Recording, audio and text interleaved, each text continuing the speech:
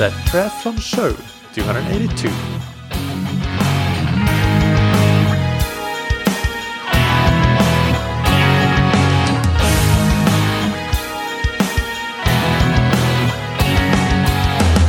Hey, what's up everybody, and welcome back to another episode of That Triathlon Show, the podcast presented by scientifictriathlon.com. I'm your host Michael, and on today's episode I interview Dr. Simon Marshall and Leslie Patterson, husband and wife, and you heard Leslie a few weeks ago in an interview where we talked about her coaching philosophy and training philosophy. But they together, Simon and Leslie, are the authors of the book The Brave Athlete, Calm the Fuck Down and Rise to the Occasion. So it's a sports psychology book, very well written. I listened to it as an audiobook a couple of years ago and I loved it.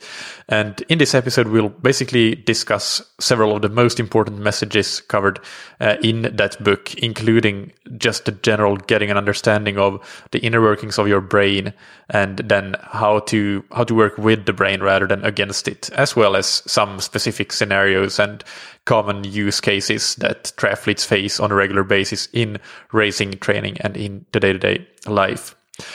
One thing that I would like to ask before we move on is if you are enjoying the podcast, it would be amazing if you could leave a rating and a review for it on Apple Podcasts or whatever platform you get your podcasts at that allows you to write ratings and reviews. That really helps a lot. Before we get into the interview, big thanks to our sponsors, Roka. Roka are the world-leading manufacturers of wetsuits, tri-suits, swimskins, goggles, high-performance eyewear, and prescription glasses and sunglasses. In their traditional triathlon lineup of products, we have amazing successes like the Maverick wetsuit lineup, the Viper swimskin, the Gen 2 Elite Aero tri-suit lineup, and many others that are designed from the ground up with the simple mission of making you go as fast as possible on race day, whether we're talking about in the water with a wetsuit or a swimskin, or on the bike with the aerodynamic attributes of the Gen 2 Elite Aero tri-suit, as well as comfort and function on the run, of course. But Roka also have their lineup of sunglasses and prescription glasses. And Roka are taking a bold new approach to this eyewear category. They have features and innovations like ultra lightweight materials, blue light blocking coating options, their patented Geeko anti-slip technology that makes it impossible for the glasses to fall off your face. When you're purchasing the glasses, you have experiences such as you can take an online vision test to update your prescription and much, much more. So it's really a great new product lineup. I love products like the Matador sunglasses and the Rory prescription glasses. So check all of that out and get 20% off your order with the promo code that you can get on roka.com/TTS. And thank you to Zen8. The Zen8 swim trainer helps time-crunched athletes get consistency in their swim training, even if you don't have time to get to the pool as often as you would like, or if the pools are still closed due to the pandemic. They also have training plans, and their recent training plan that they put together with the BMC Pro Triathlon team actually combines training in the pool with training at home with the Zen8 swim trainer. And you can try that plan for free for a couple of weeks before deciding whether to enroll in the paid program. But irrespective of if you're on the Zen8 training program or not, having the swim bench gives you a fantastic option to make sure that you can always maintain consistency, even if it's just through a short, intense session, because that's all you have time for. You can use that to work on high-end power or even work on technique, which you can easily do because you can actually see what you're doing and you have a better perception of what you're doing on land rather than in the water. And you can get 20% off your swim trainer with the promo code that you can get on zen8swimtrainer.com/TTS. Without any further ado, let's get into the interview with Simon Marshall and Leslie Patterson. Today's guests on That Triathlon Show are Simon Marshall and Leslie Patterson. Leslie was recently on the show, but Simon, you're new. But welcome both of you. How are you doing? Thanks. Great. We're doing great. Thanks. It's great to have you back, Leslie, and welcome, Simon. Can you, Simon, since you haven't been on before, introduce yourself and your background to the audience? Yeah, so I'm Simon Marshall Leslie's husband, and I'm a expert in sports psychology. My PhD, undergraduate, master's, and PhD are in sports science, and then later, more specifically, in sports psychology. And moved out. I'm British, same as Leslie. Moved out to California, where we now live, to be a faculty member in public health. But my area is applying principles of psychology to health and medicine. So I was a professor at the University of California here in San Diego for I don't know, 12, 14 years, and then left that to do consulting, helping athletes manage their mindset to improve, to optimize. And that's obviously, I met Leslie through, I'm a cyclist. So I met Leslie on the bike as a triathlete, and then what better combination than a sports psychologist and a professional athlete? Had you met triathletes before as part of your work, or were you familiar with the types of personalities that triathletes are? Yeah, now I'm very familiar. As a cyclist, I used to ride with some triathletes. Those triathletes were brave enough to come out with Just Cyclists groups, but no, so learning a little bit more, marrying into the sport, and then obviously doing the sport myself because I've married into it. I would never be forgiven if I didn't try to do triathlons as well.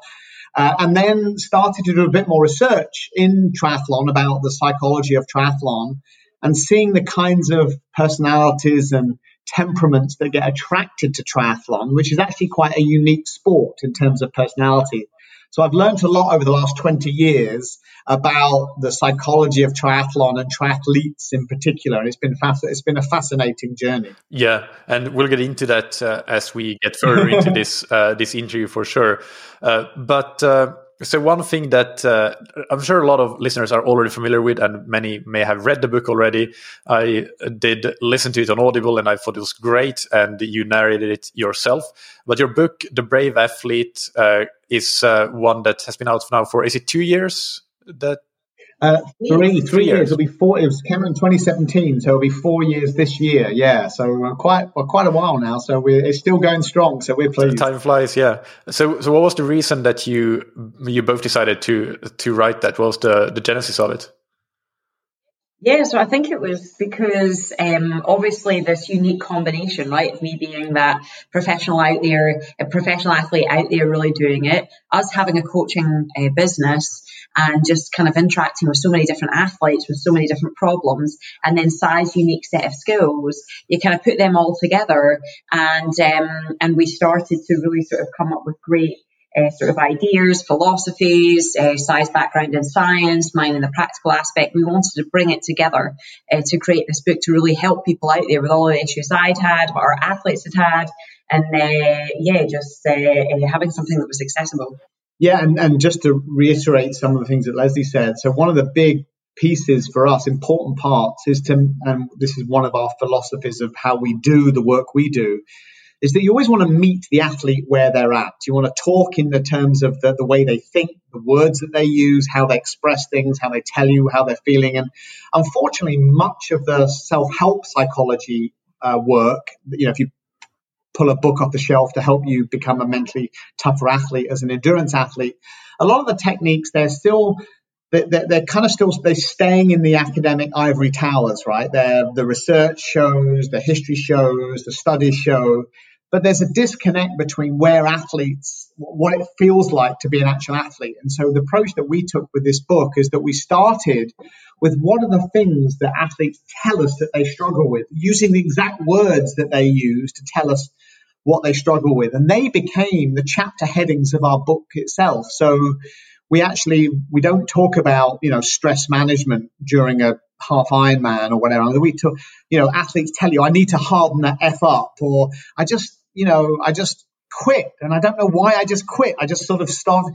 So so we try to listen to the language that athletes use. We sort of decompose the issues they're having and then apply the principles of psychological science using techniques that you might not see in traditional psychology books. And so that's so our approach is this sort of quite unique blend of where rubber hits the road, what it feels like to the athlete, but also how psychological science can help understand and improve it. Yeah, it's a cool format. I have the table of contents here to the side, and and you have chapter headlines like, I wish I felt more like an athlete, I don't think I can. You have other athletes seem tougher, happier, and more badass than me.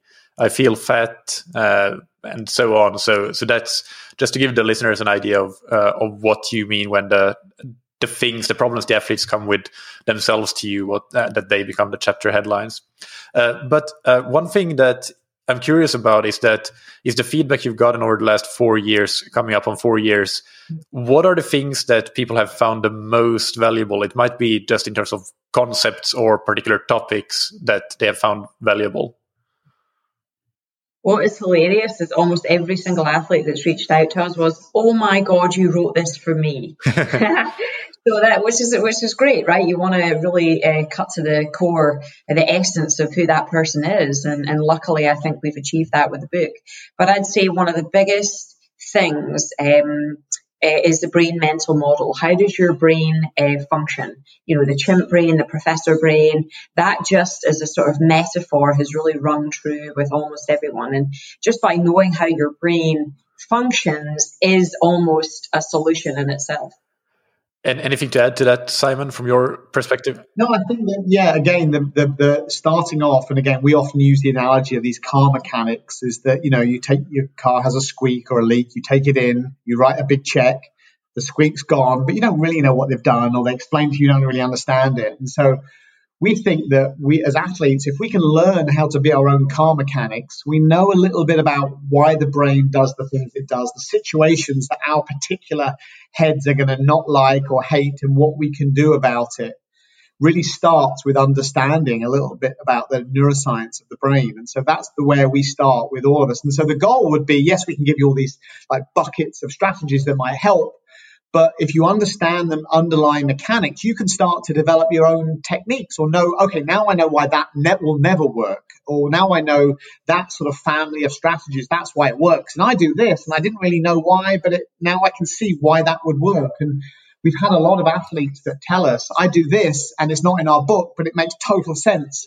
given how these different aspects of our brain interact with one another. So I think that's been probably the biggest thing. And I should say the second probably lesson that I've learned from the people who've read it, they've said to us, you know, I got given it, I'm not really an athlete, or I'm not an endurance athlete, but it's really helped me understand my relationship, my kids, dealing with a stressful work environment. And that's probably the biggest, worst kept secret of our book, is that it's not just about sport. You know, we all are born with the same ingredients, and how we approach situations that give us anxiety and pressure and stress and make us nervous, or we need confidence or belief. It applies to all of these domains in life. So it really is a book that can help you just human better, not just be a better athlete. Yeah, that's a great point. And let's move straight to talking about the brain in a bit more detail then, as the underlying principle for all of this. Yeah, so and again, this is a big discussion, but in a nutshell, what we do is we like to get athletes to think of their brains as they've got more than one brain. There's multiple structures and pathways that are happening in the brain. We know that that's a simplification of the science. We know that you don't actually have different brains. And we also know that no one part of our brain is responsible for one thing. If there's one thing that we've learned in neuroscience, is that your brain is really better described as a network that uses algorithms, right? Rather than, the top left-hand corner, that's responsible for this. The bottom right-hand corner, we know that that's not the case.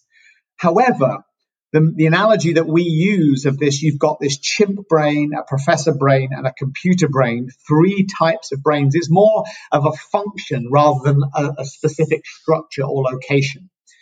And we know that they all operate fairly differently. They're not independent, but they operate in quite different ways. For example, your chimp brain, which is what in scientific terms is your limbic system, about the size of an avocado, right in the center of your head, operates to give us all of our emotions. It doesn't think rationally. It doesn't use facts and logic like the wrinkly frontal cortex, the professor brain. It only deals with urges, cravings, emotions, the fight or flight response. That's where all our nerves and anxiety comes from, and so on. And that part of our brain has been there longer than any other part of our brain. Millions of years ago, that was the dominant part. And in some animals, it still is the dominant part of their brain. It's a stimulus response organ that tries to keep us away from harm, encourages us to procreate, all the basic functions of being an evolved human on Earth. And of course, the wrinkly part, our frontal cortex, the prefrontal cortex, does all the thinking for us. That's the rational part, only facts and logic it deals with. And that's when you think of who you are and the kind of person you are and all the stuff you have to do, planning, taxes, buying a home, whatever, all the complex, that's all frontal cortex, that's all professor brain. And these two parts of our brain fight all the time. In fact, most of our mental anguish in life is because of these two brains are fighting. On the one hand, your chimp brain is saying, avoid that. What are you doing? You could die. Are you crazy? Get away from that, in very sort of Fisher-Price language that it has. Versus our professor brain is saying, it's just a triathlon. Don't worry. The world's not going to end. You know, you've paid for coaching and you need to keep doing this, or it's good for your health. And so you've got an intellectual versus an emotional argument going on. Unfortunately, evolution has given the chimp brain big powers so that it always, or most of the time, wins that fight, right? And what, for example, one of the powers it has is that it processes information from our senses, what we look at, what we hear, what we can smell and taste. It processes that sensory information 5 times quicker than the rest of our brain.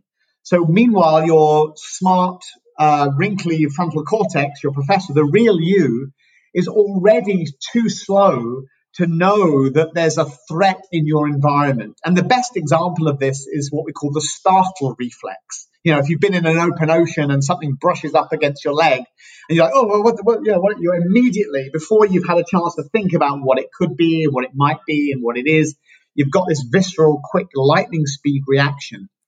So because once that reaction happens, it sets off a cascade of other hormonal and neurotransmitter reactions, that changes in our brain chemistry and our body chemistry that are already happening at lightning speed. Our adrenal glands on top of our kidneys start pumping out adrenaline, cortisol, the stress hormone, all this stuff starts happening before our professor brain has had a chance to even catch up. So this is why nerves, for example, or getting anxious before an event is a really difficult problem to solve, because the train has already left the station by the time that you recognize what's happening. So 5 times quicker is one power. The other power is that it's 5 times stronger than our weedy our weedy professor brain as well. So the moment it detects a threat to us, and we can talk about what those threats are, it throws a chemical brick at your professor brain to slow it down. And on the face of it, that might seem crazy, right? My powers of logic are going to be really helpful to decide, hang on a minute, chimp, you're not in danger. You can calm down because he's holding a ruler, not a gun. You're not in danger. But of course, we can't, as an evolutionary survival mechanism, that's a terrible strategy to use. If you went and discovered what the threat was and tried to analyze it to figure out whether it was dangerous, you might get it right 8 times out of 10. But the 2 times you get it wrong, you're dead. So you're better off being far more conservative. So your chimp brain releases about 30 neurotransmitters into our frontal cortex to slow it down, to stop you thinking your way out of what it thinks is a potentially life and death situation. So now the one or the few powers that you do have to talk to yourself, okay, it's just a this, it's just a that, is virtually ineffective. And as any athlete knows, or they try to look at themselves in the mirror and say, I'm strong, I'm confident, I know I can, some of what the self-help books tell you to do, it doesn't work, and it will never work. It's because you're fighting biology that's been designed by Mother Nature to get you to run away, to fight for your life, to hide, to make excuses about why you shouldn't be in that environment, or to do something that you're good at and not that, where you could be embarrassed or humiliated and so on. So the mental fight that most of us are in, athletes, spouses, employees, come down to, in its essence, the battle between these two parts of our brain trying to take control of you to say, this is what we should do. And that gives us a lot of angst. And so our book is really designed to tell you, explain what's happening there, but to give you clever strategies to how do you beat someone that's 5 times quicker, 5 times stronger than you. You have to be a bit sort of sneaky and manage that part of your brain in clever ways rather than just arm wrestle it into submission, which never works. Yeah, that's a really excellent summary there, and I'm really curious to hear about the strategies for outsmarting that chimp. But before we do, Leslie, I want to hear from your personal athletics career, whether it's in racing or in training. Do you have an example of when you have that you in hindsight realize that, okay, that was an example of my chimp brain, like beating my professor brain, and you maybe didn't realize that it was going on at the moment, but in hindsight it was? Yeah, so I used to always have a major freak out the day before my Xterra races, the big races, when I was pre-riding the course on the mountain bike, because that's what we tend to do so that we can check the lines and know which parts are technical. And I would just always lose my shit. And I didn't really understand why. Just lose it. Couldn't even bump off a curb. And it was just my chimp having a tantrum. And my professor brain not being just not having the right tactics, the right skills to be able to understand that was happening and how to mitigate it or let it out or, win that fight, so to speak. So, yeah, so if you see me on the course the day before the race and I'm losing it, then probably my chimp is going haywire. Yeah, that's a good one. So let's move on to how to maybe beat your chimp or outsmart him. Yeah. Well, the first thing to say is that your chimp is also your friend, right? It's the part of your brain that has good intentions to keep you alive, to stop you being embarrassed. So we don't always want to think of it in terms of it's this adversary, in your superhero movie in your head, it's the bad guy, the evil guy or gal. It can often be really helpful, and I'll give you some examples of a helpful chimp in a moment. But the majority of issues that we have are quietening down or talking our chimp off a ledge that's trying to convince us that this is the last thing that you should be doing this morning. Strapping yourself into a skin-tight neoprene suit, walking into a washing machine, getting punched and kicked while you're swimming to come out last in your wave, to be laughed at, and what are you doing? And you feel already a bit silly in your life. All of the stuff that's happening. So one of the things that we now know in some of the neuroscience literature is when you start to, and then, okay, this is a way to manage your chimp. If you give your chimp the ability to just let it out what it's most concerned about. So you actually think of your chimp as a person, like give it a name or a character in your head. What is he or she saying to me right now? And so we call this your chimp talk. So your chimp talk is a very specific brand of crazy that it speaks to you. And it's very specific to your upbringing, your experience, the kind of temperament and personality you have. So my chimp, for example, what it's most concerned about is social approval, right? being liked by people. Other people, it might be to do with body image. Other people's, it might be my chimp doesn't feel as though it has the right to be there. So it always tries to demonstrate its competence and so on. So all of our chimps have different, so you have to be really aware of the kind of themes in your own chimp talk. And you only get that by listening to it and not interrupting it. So you write down, if we say to people, okay, I want you to give yourself, what's the worst self-talk you could possibly imagine? Write it down or say it out loud. Oh, God, you're such a loser. You're a cyclist, so you swim like a seahorse. Toe dragger, you're going to come out of the water last, and people are going to be like, what are they? They're not a real athlete. And it's all nonsense. It's not rational because it's your chimp brain. Or the morning of a race and you've got the butterflies, you feel nauseous. You're like, why do I do this to myself? Nothing about this is enjoyable. And then you get through the race and you're like, oh my God, let's do it again. It's just a weird sort of self-abusive cycle that we go on. But the morning of, your chimp is saying, find a way to get out of this. Find a way to get out of this, right? So you could be, sometimes it could be really overt, like, well, you are actually having a bit of a sore throat, or you want to be careful about that injury, or it's too far to drive. And if you're honest with yourself, they're kind of excuses, but you kind of make them out to be legitimate. Sometimes they could be, oh, it's raining out, or, oh, it's just going to be a training day because I'm kind of tired, so I don't actually want to put myself on the line and see if I can get on the podium or whatever. I'm just going to go through the motions and so on. So we're always cutting deals with ourselves. So what we want to try and do is listen to the chimp talk. And here's the weird little kind of biology hack, is that if you listen to it, say it out loud, write it down for long enough so that there's no more new ammunition that your chimp can come up with. It's saying the same things over and over again based on that theme. In other words, you're exhausting your chimp. You're not trying to, like, you're saying, have at it. Give me everything you got. And for most people, that's 3 to 10 to 12 minutes it takes. Is that it? You're saying now, yes, I get it. I'm fat and I'm slow. I get it. Anything else you got? Well, you're a sports psychologist and you're still no good. So no one's going to hire you if they see you at the back of okay, I'm not a very fast athlete. I'm a sports psychologist. I'm fat and I'm not. Anything else you got? No, I can't think of it. So now, once that happens, your limbic system, blood flow to your limbic system starts to drop. Electrical activity in your limbic system, the threat detection centers start to calm down. Cortisol drops, adrenaline drops, and so on. And so it's not the same as saying, I'm going to do a 30-second negative self-talk, and then regardless of whether my chimp is exhausted, I'm just going to go on. You've got to do it for several minutes. Yeah, you have to exhaust your chimp. You have to do it so there's no more stuff, and you're not interrupting it with your professor brain saying, I know this is silly to think this. I know this could never happen, but they're all rationalizations. The chimp talk, straight plain chimp talk, is just nasty.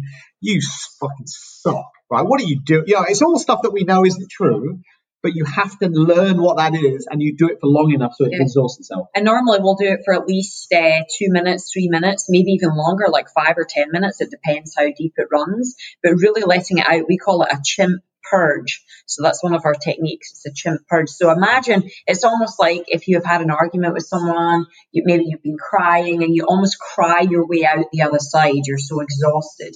It's the same phenomenon. It's the same chemistry that's going on in your brain.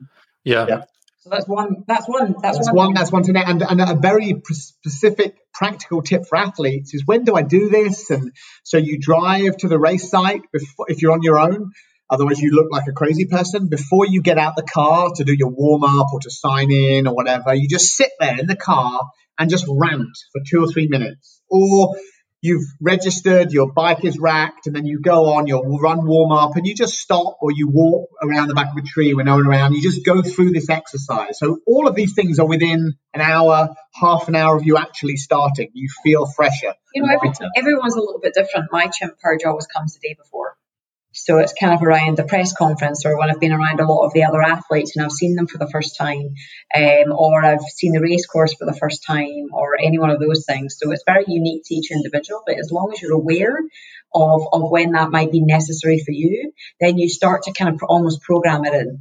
I think a race situation that we are talking about here is a great example of a very stressful situation where it's natural that pretty much anybody would have some sort of self-doubt or chimp talk to come out. But are there any other examples in just your normal day-to-day routine as an athlete I'm sure there are, but I basically want to get to what are some examples of things that might be chimp talk that we don't even realize it in our normal going about our training, or things around training or revolving around. I had one this morning. It can happen in any session, right? For me specifically this morning, it was a couple of my buddies were ahead of me in the bike, and normally I stick with them on these intervals, and I wasn't, and I just was very tired and frustrated, and I just sort of, the chimp was just going wild. They don't get how tired I am. They don't understand what I've got going on in my life. They're this, and I just I kind of let it out and was aware of it. And then it just kind of calmed me down for the remaining intervals. So it can happen then. It can happen, it can really happen anything. In fact, most of the talk that goes on in our head is probably chimp talk. The majority of things that we say in our head is chimp talk. And so when you look at what your limbic system, your chimp brain, is most concerned about, you've heard of Maslow's hierarchy of needs and stuff. So obviously being secure, being safe, physically safe, having enough shelter, food and water, they're all basic physiological needs. If they're threatened, your chimp is going to freak out. So when you're hungry and grumpy or hangry, it's all chimp.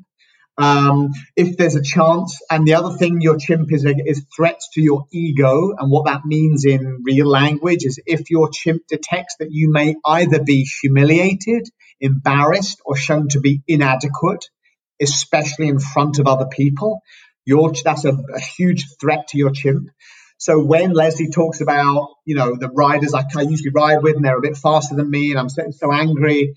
So why is that so upsetting? I mean, it's just you're doing your own thing. You're going as hard as you can. Why is it? Well, if you keep, doing that Socratic reasoning, so why is that so important to you to stay with them? Well, it's an ego threat, right? I want to be fitter or stronger or to be able to stay with them. So they may not be thinking, what's the matter with Leslie? Is she not as good anymore? Or she's not as good as I thought she was? Or all these threats to our ego. So most of the mental anguish we have is predominantly from our chimp talk. And if your chimp is in charge because you ask yourself a simple question, right now, do I want to think or feel like this? And if the answer is no, your chimp is in charge of you. You don't know that, but it is.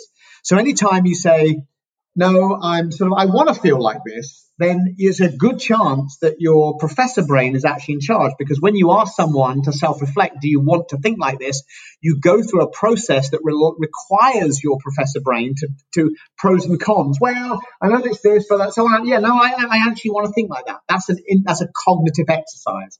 So that's a good way of knowing which brain is actually in charge of you at any one particular time. But the instances where you need your chimp, so come on, I don't want you intellectualizing the reasons why you don't want to do something, and you just need to suck it up, bring out the angry, that's when sometimes a chimp in charge is really helpful. Brute strength, or as we call it in Britain, riding or running on piss and vinegar, they say. It's a phrase, just brute strength, just pushing through, not overthinking, just, going at it. That's using your chimp, that sort of momentum of just a blunt instrument like a locomotive battering stuff down. Yeah. So is it the case that some people may be more of the chimp is really like being really conservative with them and trying to hold them back and protect them from everything and never really pushing through their comfort zone, so to say, whereas others, it might be almost the opposite, and that they, the typical athlete that never lets themselves go easy, it's always like a race, every session is a race. That is the chimp, like really forcing them to go hard. They can't even consider training with their heart rate below 160 beats per minute. Exactly. You're exactly right there. And so your chimp, one of the other features is that it's kind of, you're born with the chimp that you're born with, and there's not much that you can do to change that.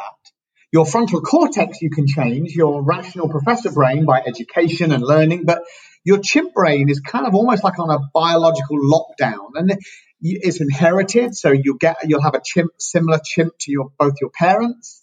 Things that happen to you in utero. So, for example, one of the things that drives your limbic system, aspects of our limbic system, like what we call your amygdala sensitivity, is like how much stress that was, or circulating cortisol was in your mother's bloodstream while she was pregnant with you. So you're born out into the world with a limbic system that is already primed to be very scared of things, or on a continuum, or like not bothered by things at all. And there are little tests that they give to babies, in fact, that you can see what that reaction is like.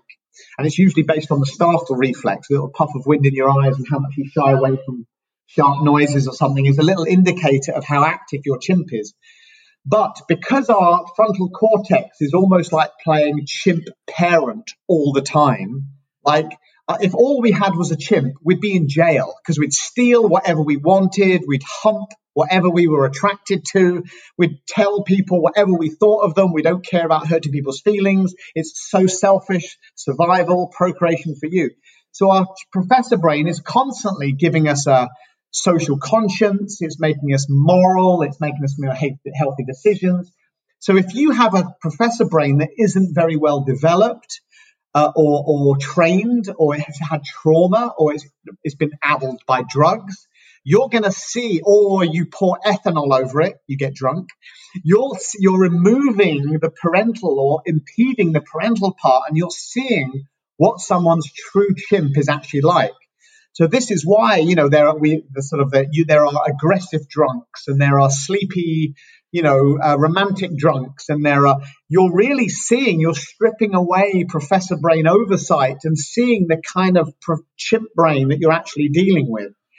And some people are in jail, literally, because their chimps are running their lives. They don't have good impulse control. They don't make good socially and morally or legal decisions in the moment, weighing up evidence, So it's a struggle. And this is one of the reasons why education or training your parent, Professor Brain, is such a good bang for your buck. It's a thing that helps our quality of life improve across the board, not just helping cope with nerves prior to a triathlon. That is all super interesting.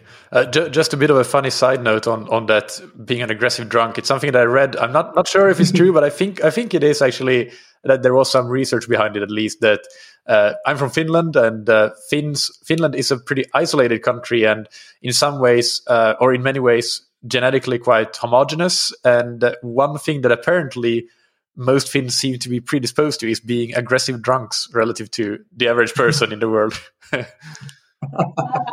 That's really interesting. There's obviously, these things are always, the devil's in the details, right? So there are what we call contextual cues, your environment that brings out tendencies. So in other words, for example, when we look at the effects of testosterone or alcohol on like mood states or behaviors of people, it doesn't create a monster out of nothing. It basically just removes the barriers to the monster that's already within. I'm using the word monster somewhat facetiously there. So yes, so if you have a temperament to be overly aggressive, doing things that remove the little oversight that you have are going to make you even more aggressive. But if you have a fairly small, puny chimp that doesn't get aggressive, no amount of aggressive-y stuff you do is going to make them into a cage fight, UFC fighting, nutbag. It can make you feral and defend people that you love and whatever, but it can't actually make that. Now, there's some really interesting research done in mice and rats in neuroscience. Now, they even know the part of the brain that acts as a switch to bring those tendencies out, regardless of your Professor Brain. So so you can turn scared, frightened mice into gladiator mice, and you can turn gladiator mice into scared, frightened mice by changing activation of this little part of our brain that sits above the roof of our mouth. We haven't done those studies in humans, partly because they're kind of unethical to do, right? And I'm not sure what we would do with that information, but we're learning more about how you can turn on and off these strategies, not just, you have to have a lot of drugs or alcohol or trauma to your cortex. You mentioned having a well-developed Professor Brain, or working on your Professor Brain, as being a good sort of parental control of the chimp brain. And what are some specific things you can do in developing that Professor Brain and being able to control the chimp better? Stay in school. Critical thinking skills, right? Critical thinking skills, the ability to evaluate truth from fiction, the ability to weight evidence, these other what we call executive function skills, a set of skills that really are located, the management of in our Professor Brain, our frontal cortex, like the ability to concentrate and stay focused on something, the ability to resist temptation, what we call impulse control. All of these factors in that. So anything that you do to work on restraint, not giving into temptation, general education to make your frontal cortex go larger, denser, thicker, critical thinking skills are all going to help those things. So that's really what we do with kids, right? We try, and you don't have a fully formed frontal cortex, Professor Brain, until you're in your mid-20s. And so if you've got anyone who has teens for kids, or even worse, toddlers, right?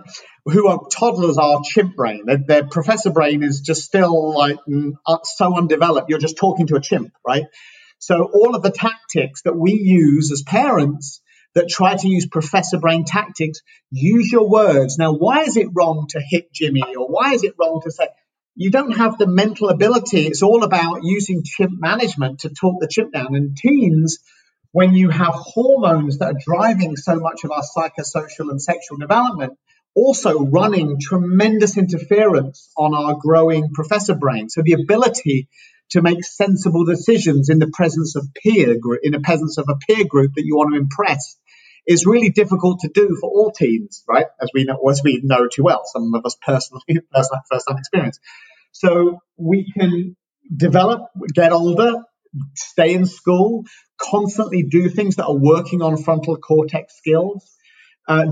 Finding, like sport is a great example. What does sport force you to do? To be goal-oriented, to be disciplined, to make yourself feel uncomfortable, to push through, to be persistent. All things that require frontal cortex skills as well. All good things to manage that chimp a little bit more. Yeah, perfect. And I want to go into some specific examples and use cases of this, but is there anything before that we have missed in terms of the general neuroscience and brain talk that we have? There's lots that probably could be a whole, but I think that's the core piece at the moment, is to understand this fight. That the chimp purge is one strategy. There's a bunch of other quick strategies that work very quickly to calm your chimp down. But in essence, the fight is we've got to win or manage that fight well. Yeah. Right. Well, I want to dig into some of the topics that you cover in the book, and perhaps we can start with confidence. Leslie, maybe you want to take this one. What can you tell us about confidence, how to build it, and so on, even if you're not a confident person to start with? Well, confidence really comes with success, and sort of Si can maybe actually drill down because it gets a bit more complex. But definitely from a confidence perspective, mine started to build as I did well at things. And again, Simon, I'll drill more into this, but there's so many different ways in which to assess success. And for me personally, a huge change in my athletic career was when I started to look at process goals rather than outcome goals. So being able to control things. Now, process goals can be as simple as, did I manage my nutrition? Did I, not let my hips drop during, the run stride? Did I engage my glutes? You can really break down an entire performance or session into these process goals. And so by doing that, I was forcing success in every single workout, every single day. And so bit by bit, that just kind of built up, and that success led to confidence. It led to outcomes actually being successful. And that built on the confidence piece. In fact, all of the research, and this is one area that's been researched in psychology for decades, the strongest predictor of confidence is prior success, right? And it's a catch-22. I'm not successful, so how can I ever be confident? And I'm not confident because I've never been successful. So this is the trap that many athletes face themselves. So the clue, no surprise, as Leslie alluded to, is how do we build in, if you lack some confidence, we need you to feel successful on a regular basis. How do we do that? We need to find things where the outcome is always in your control. The outcome of the time that you ran or the pace that you kept.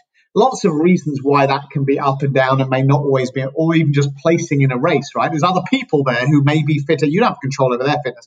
So having this process focus of things that you can control and saying, see, I'm improving because I didn't do that. I didn't manage my nutrition last time, but now I did. I nailed it. That's a win. If you want to focus on outcomes like, paces or speeds, then you just break it up into much smaller, manageable tasks. It's just trying to improve, for example, your, say, FTP on the bike by 2%, not try and go for 10% off it, by 2%, or trying to complete your run loop in 1% or 2% quicker time or something. Small incremental things that you might have much more control over. And I think a lot of athletes, what they do now is, of course, with social media and all the rest of it, there's so much comparison. And everyone is always comparing themselves to the best out there or the better ones, or why am I always coming up short? There's that negativity bias. So I think for our athletes, just really tracking where they've come from and where they are now, and not just in outcome goals, but the process ones. Yeah. You know, their ability to regularly do mobility exercises or commit to core or change their diet, or, you know, when things are not going right, how have they managed their mental state of mind, you know. So there's so many different parameters, and tracking that allows you to see your progress. Yeah. So a useful exercise that I have athletes do who are very outcome oriented, and they might lack some confidence. They're not processed. They don't like the focusing goals on technique or whatever happens to be. So you say, okay, here's what the elite athletes do. I'm going to give you a chessboard. I'm going to physically mail you a chessboard, 64 squares. In every single square, I want you to write down a unique thing that you can accomplish about it could be in a week, it could be a season, it could be a day, whatever, but it's a unique thing that's specific, a process that's always under your control. So it might be to consume at least 1,000 milligrams of sodium an hour in a hot race, right? It's the one thing. And I can, at the end of it, I can know how many calories, check. But most athletes, when you give them the chessboard exercise, they get to like the first line, or they've done 8 squares. Okay, I've run out of what else is there. The elite athletes can fill out all 64 for the most part. It might be something as simple as nailing down the sort of like insert or the drop in your shoe, getting the perfect fit for your shoes, or the sort of lacing strap, the kind of lacing things that you have, the kind of what you're using for sunscreen or what you're using to manage heat dissipation. Or so you can do this exercise and you can give yourself a score out of 64. Like, did I do that or I didn't do that in this week? And that's how you did. So you want to get more confidence? I want to get 50 out of my 64 nailed as much of the time as possible. And you're shifting mindset about what we're telling athletes to look at and how they are gauging their performance. So when athletes finish races, we, as ours know all too well, we say to them, we want you to look us in the eye and tell us and give yourself a grade on effort and your attitude, how hard you pushed, and what your attitude was. And if you can give yourself A grade, we can't ask anything more of you. You might have been slow as crap. You might have had a terrible race. But if you've give yourself A, I couldn't have done any more, and I pushed us, we can't ask any more. Process focus, that's in your control. Yeah, no, I love that with the attitude and effort. That's a perfect example. And defining your own sort of success criteria is a really good strategy. Like generally speaking, I think, and not just from this perspective, of course, but even so, because it's quite easy to just, as you said, Leslie, like start comparing yourself with others. And for example, it's easy to compare how much are you training, what is your training volume, or what is your power compared to others, but you can define your success differently and then avoid being sucked into that comparison trap as well. But one thing that I can't help but wonder is if you as an athlete, like you have to believe what you're stating is your success criteria, right? Like you can't just trick yourself into saying that this is now my new success criteria. You have to actually have some personal buy-in in it. Is that right? Yeah, that's true. Yeah, 100%. And I think you really have to have it across all different areas. Weaknesses, strengths. I think I learned pretty early on that I needed to create good process goals that were my strengths, that I could always hang my hat on and always feel good about. But then always look to my weaknesses and say, what are my downfalls and how can I create process goals around there that I can feel really good about if I've achieved? And you have to be really careful about when you are assessing those things. Don't assess those things or create really tough process goals to achieve if you have had a week of shitty sleep. If you've got a really stressful time at work, if you're having arguments with your partner. So just understanding the level of stress that you're under and when to push the right buttons is going to help you manipulate that. And again, that comes down to, another part of your brain, which I can kind of dig into as well if you want them to, but just, how we assess discomfort, emotional and physical, and parts of our brain that change and get denser and stronger as a consequence and help us the next time that we're faced with adversity. I will say, just to add on to the confidence thing, so we often talk about self-confidence as we all kind of know, it's the perceptions of your abilities. They don't have to be correlated with reality at all, as we all know too well, right? Yeah. Athletes who are much better than they think they are, or athletes who think they're a lot better than they actually are, right? So it's all about your perception of your abilities. And that rating that we give ourselves, what we know as self-confidence, is just one way that the human brain judges itself. So in our book, we give this metaphor of a tree. And the tree, of having roots beneath the surface, a trunk, branches, and leaves, represent different aspects of our self-judgment system. So self-confidence are simply the branches of our self-judgment system. And the reason they're branches is because one branch is independent of another branch. So I can be really confident as a biker, but have low confidence as a swimmer, right? How can that be? But you're confident. Yeah, but my confidence is situation specific. Now, the leaves on those branches are what psychologists call self-efficacy. And that is now an even more specific type of self-confidence. And that is so take the swimming. I'm not a very confident swimmer, but I'm really good at ocean starting into big waves or swimming in a group. But once I get out there, pacing my effort, I'm terrible. So now I've got it's really nuanced. I've got high self-efficacy to get in and out the water, but low efficacy to get round at intensity. Biking is the same. Great climber, terrible at descending. I've got confidence in one, none in the other, all within the same sport. So when you go down the tree to the trunk, which is what self-esteem is my generalized sense of my abilities. And then you've got roots under the surface, which is what we think of your self-worth as a human. Am I a worthwhile human, capable or worthy of love and affection and so on?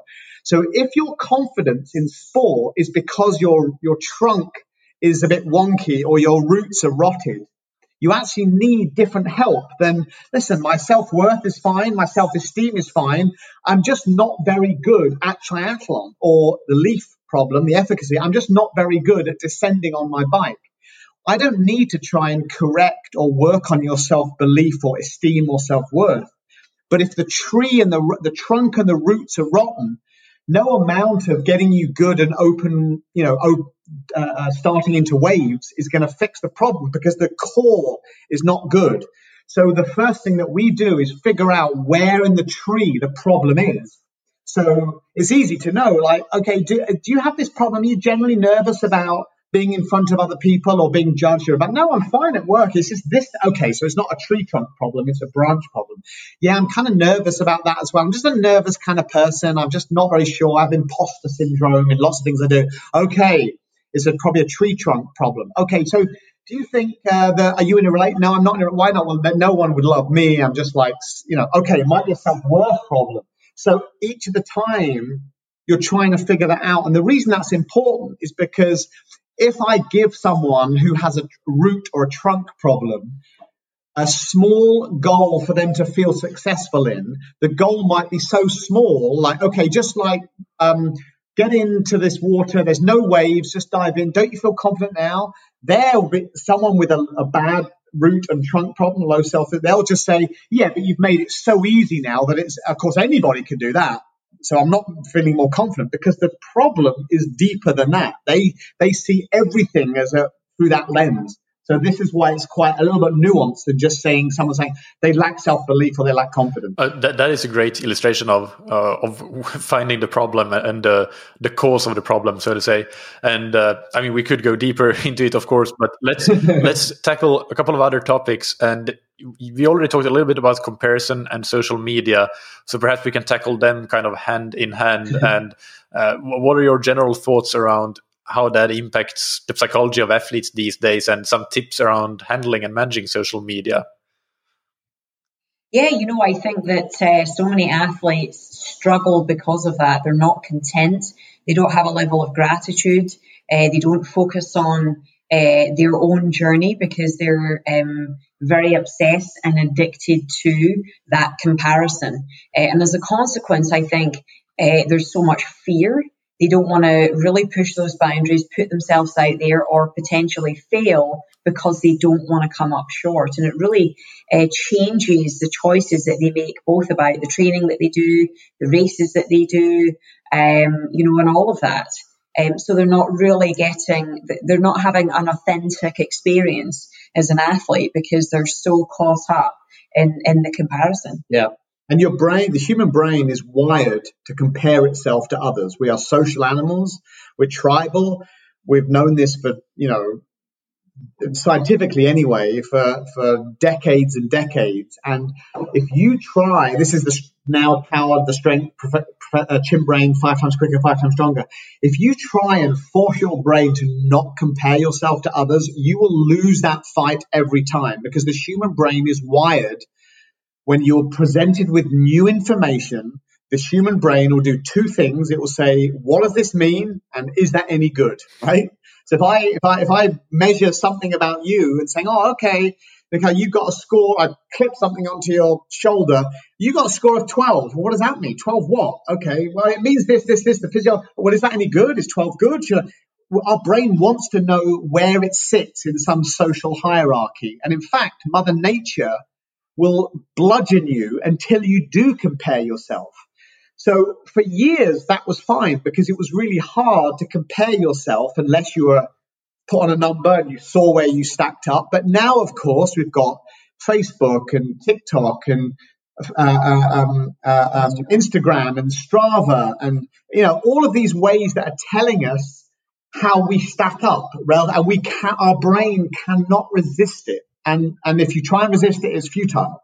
So then the exercise becomes, and we all do it ourselves. We're not just on the receiving end of, oh my God, the news is bad. We're all trying to get other people to think that we're higher in some hierarchy of fitness, attractiveness, intelligence, I've got my shit togetherness.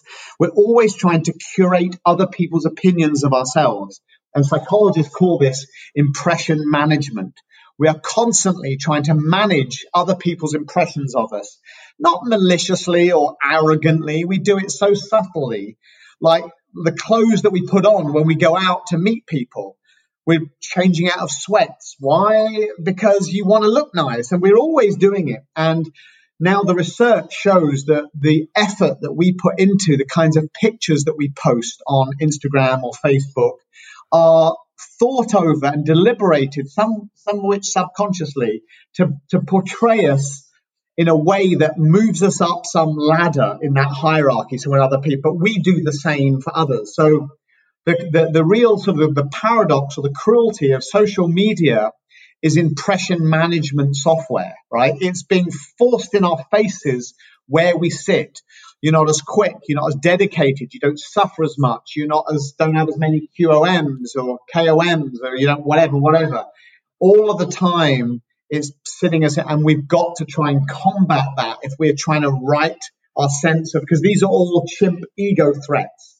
You're not as good, you're lower in the totem pole on that social ladder than you thought you were. And years ago, that would have meant death, because the weak get left behind, right? But nowadays it doesn't. So we're always trying to manage that process.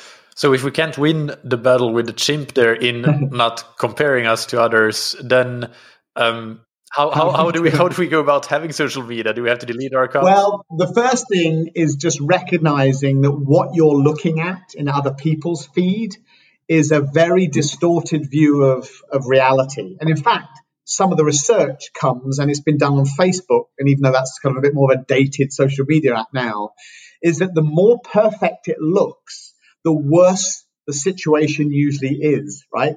So people's tendency to make everything out to be more badass, fitter, stronger, amazing, humble bragging, usually the worst things actually are. This goes across multiple domains, and not just in sport, about how competent or smart and attractive your family is, or how good your relationship is. Is usually inversely correlated with what you actually show. So recognizing that you're watching or looking at the highlight reel of someone's life, and it's not actually reality. That's the first thing. The second thing that we've learned is if all you do is stalk and graze, meaning I go on I look at other people doing, I don't actually contribute, that combination of things is worse for your own self-confidence. So in other words, if you don't participate, I don't post, I just watch, I follow very specific people, or I graze, I just look at what people are doing, but I never participate. Whilst you might think, well, I'm not putting myself out there, so I'm protecting my ego, that actually has the opposite effect, your mental health. Because all you're doing is you're not having a broadcast signal, you're having just an input signal. And impression management works both ways. I need to broadcast to the world that I'm higher in my ladder, not just take other people's broadcasts. So participate in that helps as well, is one real thing. So knowing what you're seeing is not true, participating in it cautiously and carefully when you can is helpful. And I will say the more general principle of just trying to not have constant access to that stream. So only having Facebook or Instagram on your PC versus only on your phone, or not making a point of only checking that stuff once a day versus 10 times a day while I'm at a traffic light, or I'm waiting in line, or I'm doing something else. Because all your brain, all your chimp is hearing constantly, you don't stack up, you're not fit enough, you're not strong enough, you have less attractive friends, you have a dumber family, or whatever, whatever the chimp nonsense is saying. So those are some things that can really help. But the problem's only getting worse, not better. The one about participation is really interesting and counterintuitive to what I would have believed. So, really interesting. Well, here's another counterintuitive finding, is that when the humans bond, you build trusted relationships, trusted, meaningful relationships. You bond on weaknesses and vulnerabilities. You don't bond on strengths. When you portray a strength to someone, this is what I'm good at, this is how amazing I am, this is how right. What does that do to other people's egos? It puts them on the defensive, because what they're saying is, I'm higher on this ladder of fitness, attractiveness, intelligence. I'm higher than you are. And nobody gets trusted relationships. It might feel good to you, but it doesn't. You bond on relationships that are vulnerable. So when you tell people about the things you're not good at, when you tell people about how you spectacularly failed at something, or you screwed up or messed up at, whilst your chimp does not want you to do that, are you crazy telling people the truth about stuff? But when you do that, you don't get, especially on social media, your worst chimp fears are you're going to get ridiculed and laughed at or thought less of. You actually get the opposite. People come out and are supportive and encouraging of you. But none of us actually want to do it. So my little 1-2 punch for social media is participate and show weakness and vulnerability. And you will be surprised if you have the strength, the mental strength to say, oh my God, I hope this doesn't end with me getting ridiculed. If you're able to ride that out, you'll find that it's a much more well-rounded way of developing confidence and having a healthy relationship with social media. People are relieved that someone is showing weakness about it. That is fascinating. Really, really interesting stuff. Let's do one more topic, and I'll let you two choose. Do you want to talk about either leaving the comfort zone and learning to embrace the suck, or alternatively talking about habits / goal setting? I would prefer to cover embrace the suck. Let's do that. That truly is the essence of everything that we stand for, and it's the reason why I've been successful in sport. I think I probably learned early on that facing adversity makes you stronger in the end. I don't know why I'm driven by that, but I always have been, from playing rugby as the only girl on an all-boys team from the age of 7 to 12 to always choosing the hardest way to do something. It just seems to be in my DNA. And I really, once I kind of broke down why that can make you successful as a person, that was an absolute light bulb for me, because it meant that I sought out adversity. I commended failure because I saw that as a way to succeed. Can you give some examples of seeking out adversity? What have you done specifically? Yeah. So so there's a local hill near us called Palomar Mountain, which is 4,500 foot climb, and most people it's an epic just to go up at once. And in a session I'll do it 3 times. The first time in the big chain ring, the second time is, sprints, 30 seconds on, 30 seconds off. And the last time, just kind of making it up there. So choosing something that is outrageous and then doing it, again and again and again, to the point where you're kind of, I don't know if I can do this. Going out and doing a race where everyone's expecting me to do really well, and it's maybe not that of an important race to me, or it's not like an A race or anything like that, but purposefully tiring myself out or putting myself in a compromised position, so that I'm turning up before the race. So I'm putting myself in adverse scenarios before I even race to learn to face what might come at me by doing that. And again, sort of getting into the sort of brain chemistry and this part of our brain that can morph and change with neuroplasticity and get stronger and denser as a consequence and make us better the next time. And whilst this is not a novel concept, right? Anybody who's an athlete and coaches the principle of overload.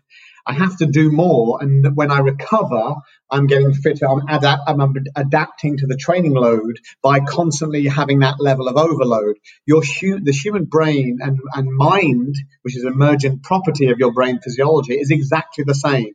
Unless you put yourself in mentally uncomfortable situations, lo and behold, you never get better at performing in mentally uncomfortable situations.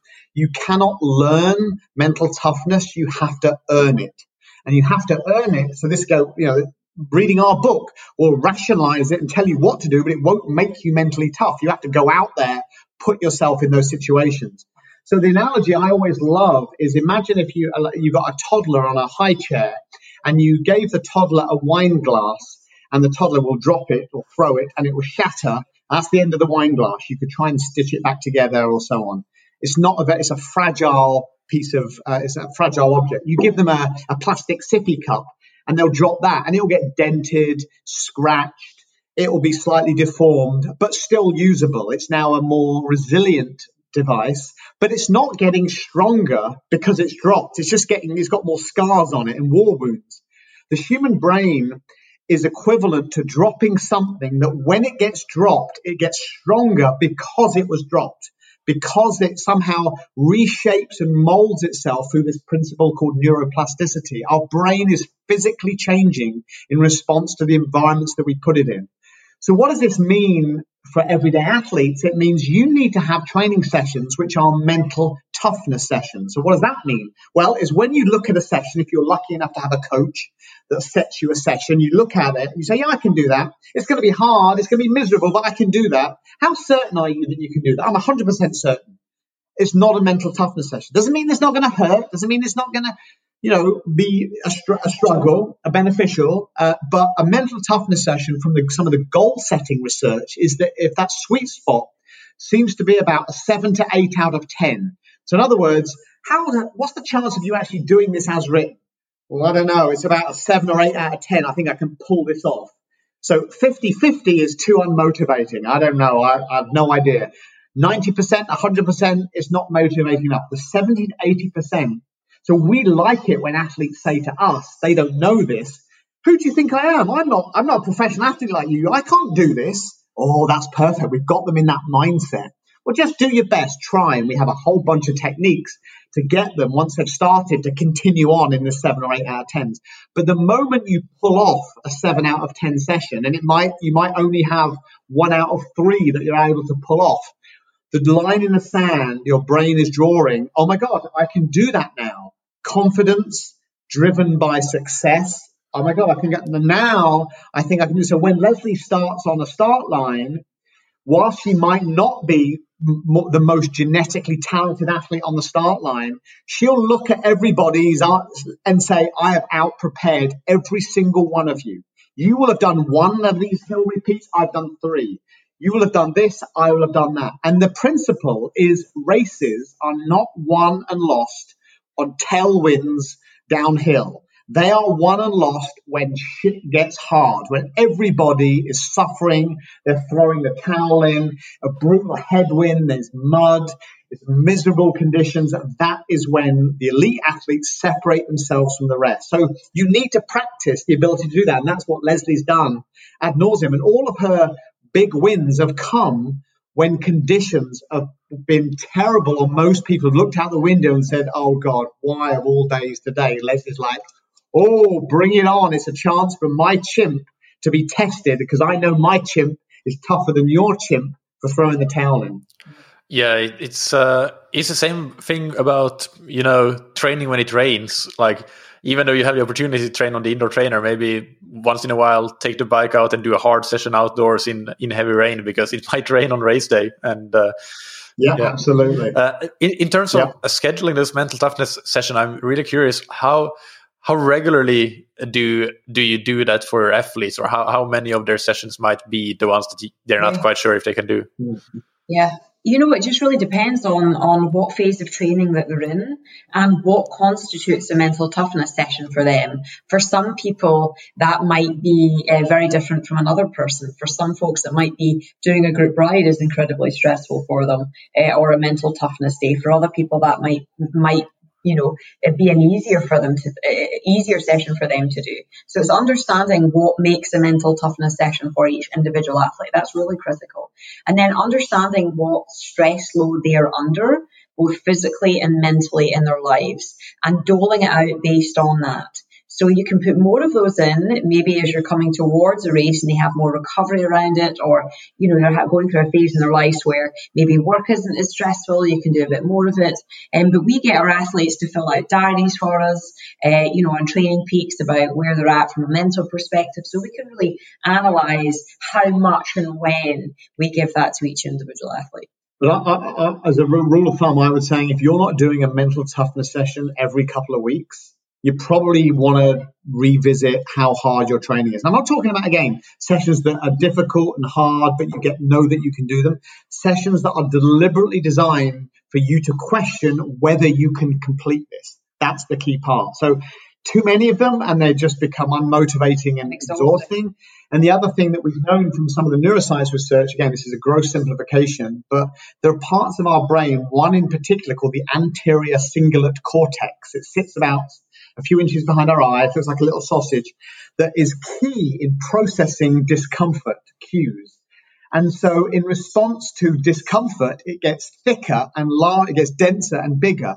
And so people who have very good endurance, or some of the research shows that who have very good ability to tolerate that stuff, generally have bigger anterior cingulate cortexes. So we need to try and develop that. So the other thing that we've now learned is that the part of our brain that processes effort is also processing emotional stress. So pain in brain world, physical pain, a needle pinprick, is felt the same as financial stress. It doesn't distinguish between the two. So think of it like a bank account. Every time I write a check to cope with, a failing marriage or financial stress or shit that's going on in my life, I'm writing a check from the same bank that's enabling me to cope with hard physical discomfort. So the goal here for athletes is, if you want to give the best effort you can possibly, you need to lay off or try and give yourself a temporary reprieve from some emotional distress. Now, a lot of us don't have that option, right? You've got families and I can't do.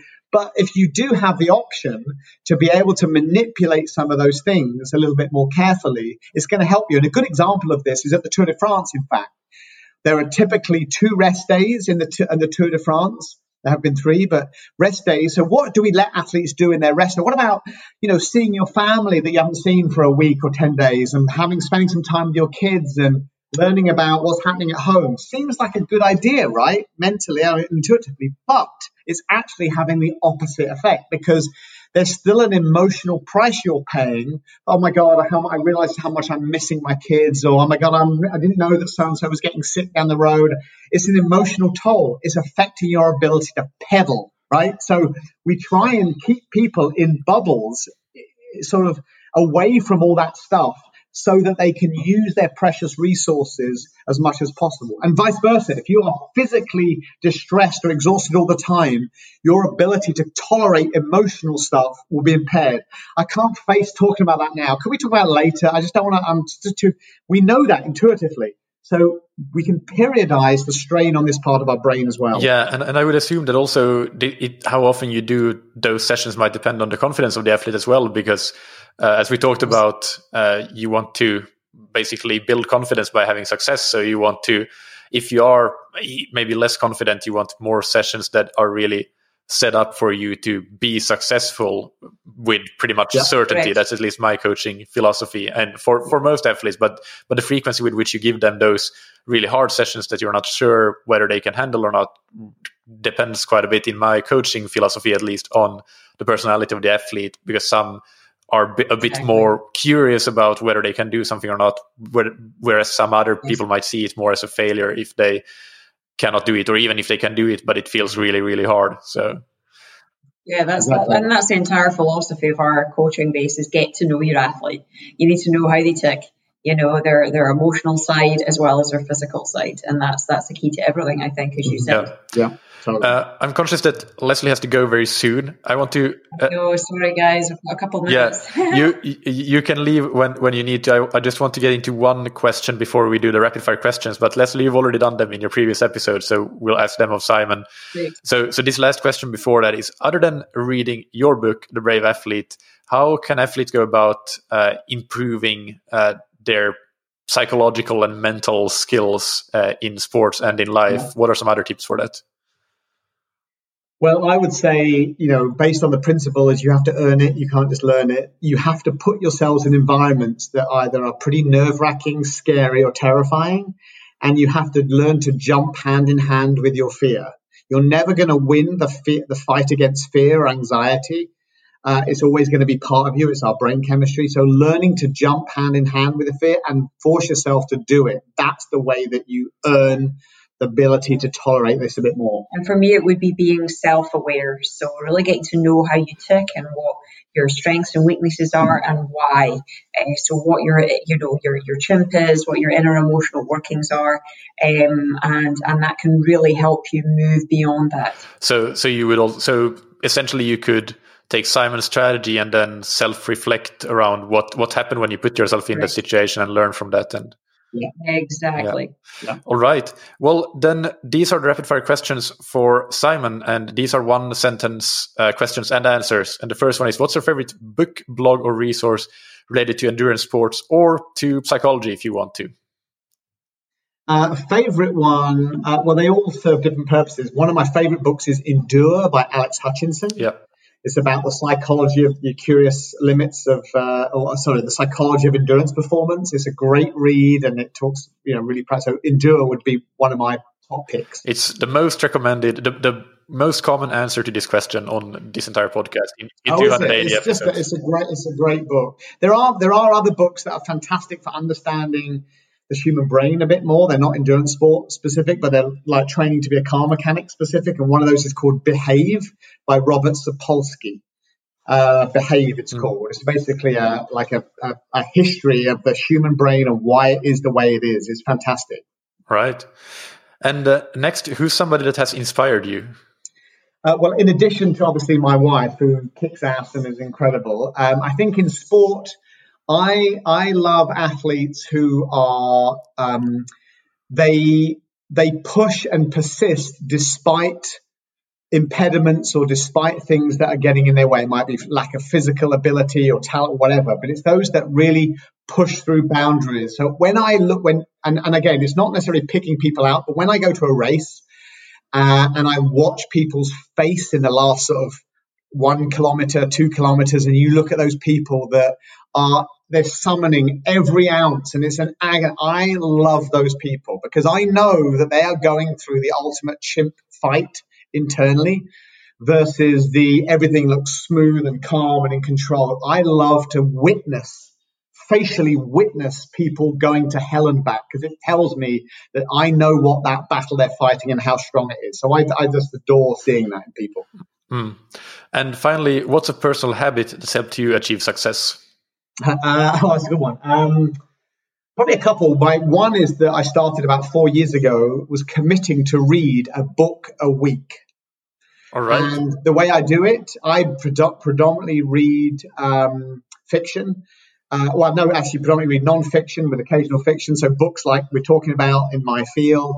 And I take a book for the week. I am usually 2 or 3 books in advance because the weeks come. I order them on Amazon. I look at the book for the week. I divide the number of pages by 7, and that's the number of pages is what I have to read on a Monday morning. And I devote usually an hour very early in the morning to do all the reading. And I've managed to get through a book a week, 52 books a year, which sounds incredible. But once you get into this habit of the page goal each day, it becomes manageable. That is fantastic.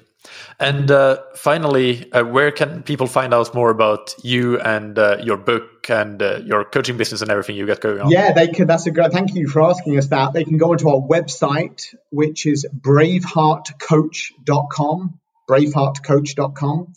And there is also not just information about a book, about us, our backgrounds, but also there's what we call a SMOG test in the US, or an MOT test in Britain.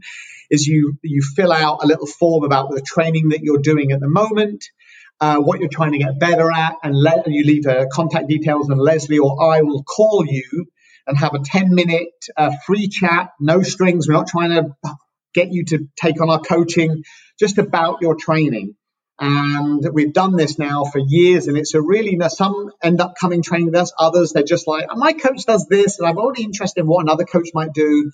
So the SMOG test on our website is another great thing, all found on braveheartcoach.com. Perfect. And we'll have the link to that in the show notes. Thank you so much, Simon. It's been a great pleasure. Leslie has already left the room just for listeners' information. But it's been fascinating. And I want to thank you for writing that book. It was, I listened to it 2 years ago, I think, in the summer, driving down from Lisbon to Gibraltar for a race, actually. Oh, okay. I remember.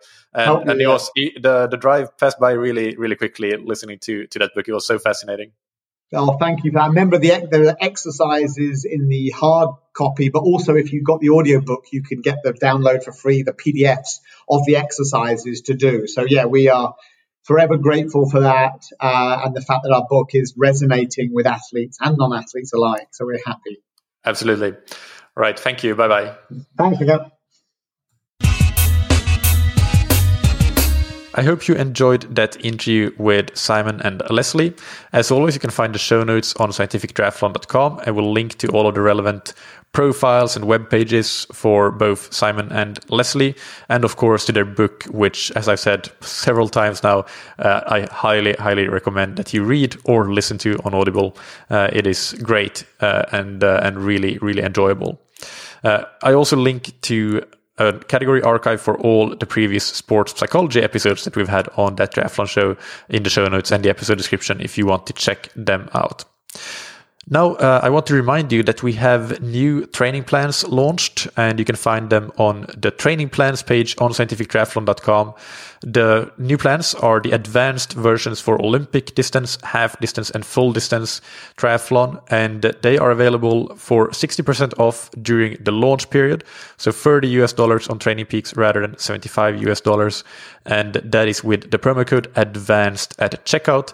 This launch period lasts until the 30th of April 2021, so take advantage of it while you can. Finally, big thanks to our sponsors, Roka, that you can find on roka.com. Check out their wetsuits, tri-suits, swimskins, goggles, high-performance eyewear, and prescription glasses and sunglasses, and get 20% off your order with the promo code that you can get on roka.com/TTS. And thank you to Zen8. Use the Zen8 swim trainer to improve your technique, power, and stamina, even when you don't have time to go to the pool or when pools are closed. Get 20% off your order with the promo code that you can get on zen8swimtrainer.com/TTS. Thank you, as always, for listening. Keep training smart and keep loving triathlon.